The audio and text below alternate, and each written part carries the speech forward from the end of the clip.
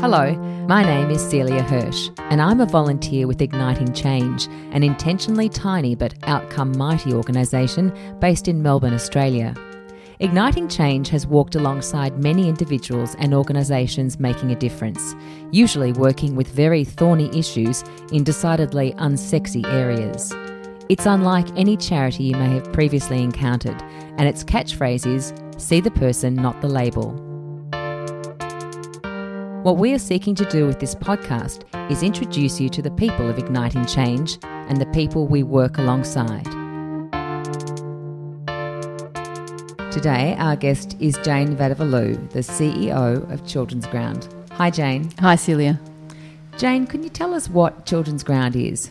Children's Ground is a national not-for-profit organisation working with First Nations communities, led by First Nations communities, with a 25-year platform to redress intergenerational disadvantage and inequity, and at the same time celebrate our history and knowledge of First Nations peoples. How does it actually work? How do the First Nations people get involved in the education system? Well, First Nations people really helped us design, well, they were the drivers and the designers of Children's Ground. After many years of working in the field in the Northern Territory with incredible Aboriginal leaders, the vision and the view of First Nations people has been consistent since then. Children's Ground is really designed as an alternative to the current system that continues to fail, particularly First Nations people. So it's redesigning that system, ensuring the governance and the leadership is structured so it comes from the people, ensuring that the approach is consistent with First cultural values, laws, systems and knowledge, so it comes from the land, from community. So the education system, the health system, the economic system, the cultural system, community system is all integrated in a way that reflects First Nations systems and societies. So it means working with the community, working over 25 years, working with every child and family across that community to ensure everybody has access to high-level opportunity from early childhood right through the learning journey into adulthood. But really doing that in a way that understands the intergenerational nature of First Nations communities, being place-based, so it's designed and delivered and can be responsive to the realities where people live. What were some of the major stumbling blocks with trying to integrate First Nations people into the, inverted commas, regular education system? Well, the mainstream education system really comes out of the design of Western education systems that, I think globally everybody is saying is not meeting the more contemporary needs of our society. It comes from an industrial age. It comes out of that sort of factory period of time. And the structure and systems are really designed for English language speakers and English language culture in a sense. So what we know pedagogically around the world is kids will learn better from their first language and their first culture. So kids, from any international country, whether it's Germany or China or Italy, they'll go into a school in their first language, but they are all multilingual. People still learn to read and write English by and large because of the global community we're in. And there are places around the country where, New Zealand, Hawaii, that have First Nations education systems and have had them and grown them over 30 years. And in Australia, we haven't done that. So we've never allowed First Nations children to enter an education system that they will be confident in, or an education system that is in their first language and culture. So the biggest barrier is that children are coming into a system that's designed not by them or for them, and when they're hitting stumbling blocks, if English is a second, third or fourth language, if they're coming out of overcrowding and poverty or poor access, then there are just so many barriers that they're facing, and if that system doesn't work for them, most often it is them and their families that are blamed. So we're recreating it to ensure that kids and families don't fail, that they're going into a system that they are confident in, that they are privileged in, that they will succeed in on their terms. So you said it's a 25-year plan.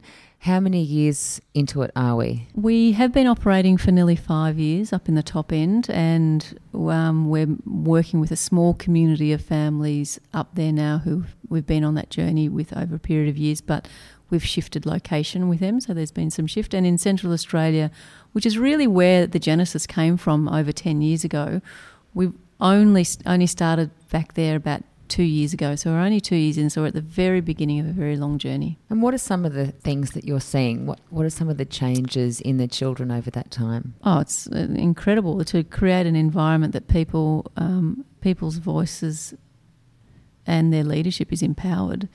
It brings people hope, the belief that they will be heard, a sense of belief that things can change, and with hope, because it's around children, everybody mobilises around their children.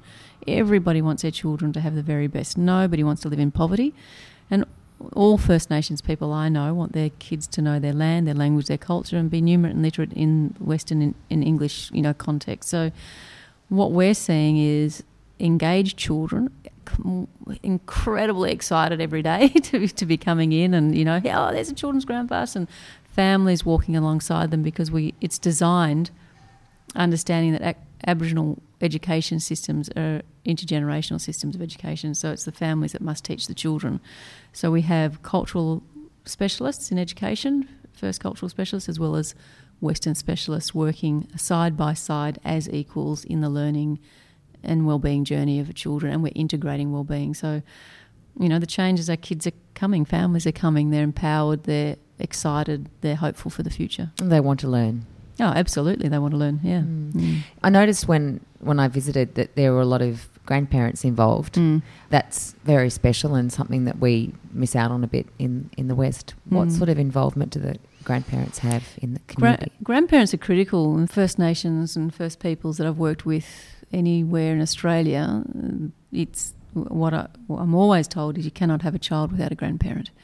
And the role of the grandparent is critical in the raising of the child, the educating of the child, the support of the child. So the grandparents are there as professors, they're there as cultural educationalists.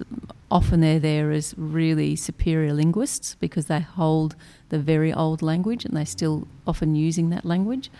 Some of them are authors, some of them have written, dictionaries, they've written curriculum in the past. So they're both content specialists as well as cultural specialists in the education of children. And they're pretty hot on the behaviour as well, aren't they? Oh, yeah. They absolutely regulate and manage behaviour, and that's part of the key role that they've always had in families. You talked about how no child can't have a grandparent. So if they don't have an actual grandparent, they get other grandparents? Is that how it happens? Well, I mean, there's incredible strength. If you think that, First Nations communities peoples in Australia from the West, now say 65,000 years, and there's great sort of sophistication in that system, and part of it is around the social system. So a child doesn't have just simply a biological parent or parents. All of their uncles and aunties are also their mothers and their fathers, and what would be their uncles or aunties are also their grandparents. So children have multiple grandparents.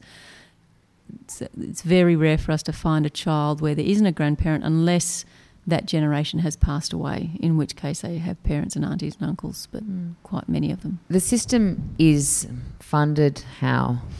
It's funded through incredible power of philanthropy. We went into this journey and we had some fabulous thinkers around this. Is quite an ambitious systems change model. How do you create change over 25 years, over a generation, within political cycles that come and go and change? And it became evident that we really needed philanthropy involved over that journey. And also to hold the risk. We're not doing things in the mainstream way. There's risks in that because lots of communities have a lot of stresses they're also dealing with, as well as a lot of strength. But it's been philanthropy that led the charge for us. Just incredible philanthropists that have come on board with a outcomes-based approach, not saying we want to buy this little bit or that little bit. It's collective, long-term, we're going to stay the long haul. And doesn't mean we're not accountable every year in, year out, but yeah, philanthropy's been critical. How did Igniting Change come into the picture? Well, Igniting Change have been with us before we even began. So the incredible Jane Tewson, who leads and founded Igniting Change, we met many, many, many years ago in Central Australia, and neither of us can quite remember how we met. But over the period of time, a lot of the work that I was involved with prior to Children's Ground informed that approach. And so Igniting Change has actually been involved with quite a few things in Central Australia that I've been involved with over the last 15 odd years.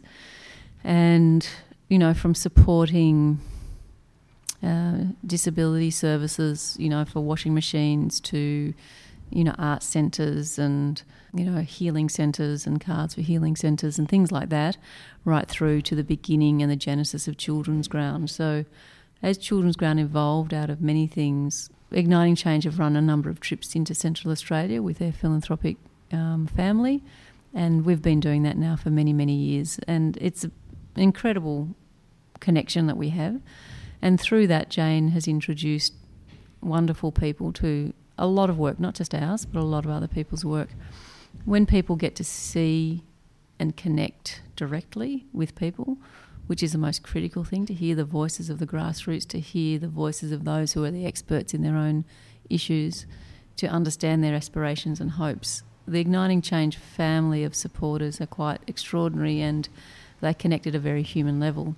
So some of those funders were our, what you call angel funders. Even before we started with something, they allowed the dream and the ambition of Children's Ground to come to life. And do you think Children's Ground would be as healthy as it is now if not for that support? Oh, absolutely not. You know, that's just been critical to us, and we are very lucky to have a broad group of amazing philanthropists, but certainly the Igniting Change philanthropists. And Jane, she leads with her gut and her heart and her instinct and her humanity, and it's very raw and it's very real. And so the people who are within that Igniting Change family are very much the same, incredibly humble people, very, very generous and very, very honest. Yeah, so it's been an incredible partnership. What's it like for you, having worked in the community for such a long time, to watch people like me come up and actually hear these stories, see what your work is in action? I've had the privilege for over 20 years of walking and working alongside First Nations people, and I've known Aboriginal people for over 30 years of my life. So it's a very intimate relationship for me, and that journey has showed me it is an extraordinary culture and deeply, you know, evolved, and so much that the West can learn just on just about any item of what we would call best practice. If you go back to First Nations communities, they can teach so much to the West around whether it's education or health or environment or anything. So because of the Northern Territory is so far away, it's many people on the East Coast are unaware of the strength and the beauty of First Nations culture and the culture that is living and alive today. So what took you up there 30 years ago? What was your involvement? There's in remote communities in the Northern Territory, very few have high schools, and so kids from remote areas, if they wanted to continue their schooling, most often and still today have to leave their community to continue high school. There's some provision, but not a lot. So 35 years ago, some of the families and children from Santa Teresa, Lichentia, just out of Alice Springs, were coming to Melbourne, and they went to a school that my mother's was teaching at, and so that started a beautiful personal relationship. Yeah. So did you go up there to visit them? Yeah, so we kept a connection through my childhood, and then, you know, I trained here in Melbourne and lived here in Melbourne, and What did you train as? A forensic psychologist. So I worked at Pentridge Prison for a few years, and my family from Santa Teresa, you know, my sister who I'm very close with, Aboriginal sisters, kept saying, "When are you coming to visit?" So I said, "I'll come for a year," and I didn't return. So tell me about the impact when you first got there. Well, I'd been up a number of times to visit, and family had been down, but it wasn't until I lived in Alice that I was living, you know, seeing people that I love every day in sort of a reality which is absolutely shocking. You know, the human rights abuses that occur in this day, every single minute of every single day, are completely, you know, they're completely outrageous. They shouldn't be occurring, and they continue to occur today. And I think that's what struck me when I went to Alice Springs, and I was able to sort of, I guess, intimately see the impact of that on people's lives. Just basic access to going into a shopping centre and being told to leave, not being able to access health in your first language, going into a schooling and being judged as being an irresponsible parent, people dying all the time, people going to funerals all the time, people living in overcrowding, people having medical things occur that should not have occurred, and having no sort of cultural ability to have that redressed in any way. And those experiences are all day, every day. People live in abject poverty. They've been excluded from the mainstream economic system of this country. There's absolutely no regard for First Nations knowledge systems. We don't give people the right to determine their future. We don't give people the right to their voice, and we certainly don't have anywhere near the level of respect we need for the cultures of this land before it was colonised. So that has impacted people in ways and layers and levels that I don't think mainstream Australia understand. Just about every family is affected by the stolen generation. Families that I've worked with people who are still alive, who are hidden in the carcass of animals as children to stop them from being stolen.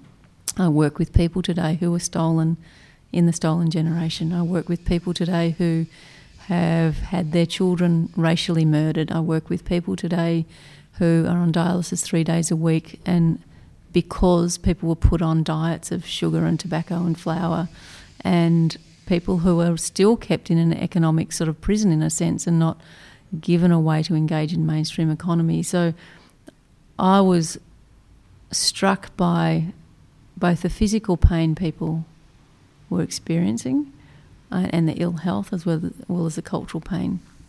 So I think, when we learned about apartheid and when we learned about what went on in the South in America, people are horrified and shocked, and yet there's not an understanding like you have in general of Australians should be horrified and shocked with what is happening in Australia today. I work with the traditional owner of Alice Springs, recognised both in Aboriginal and Western law. So they were successful in the native title claim, so they're recognised in Western law as native title holders. Her family live in a tin shed with no running water that was cut off by the government in Alice Springs, which is the second biggest town in the Northern Territory. It beggars belief. With what you're doing up there, it's having a huge impact and great results. The greater problem, I suppose, for Australia and the First Nation population is the stereotypes and the perceptions. Is this going to help change that? How is the work going to be spread in terms of Children's Ground?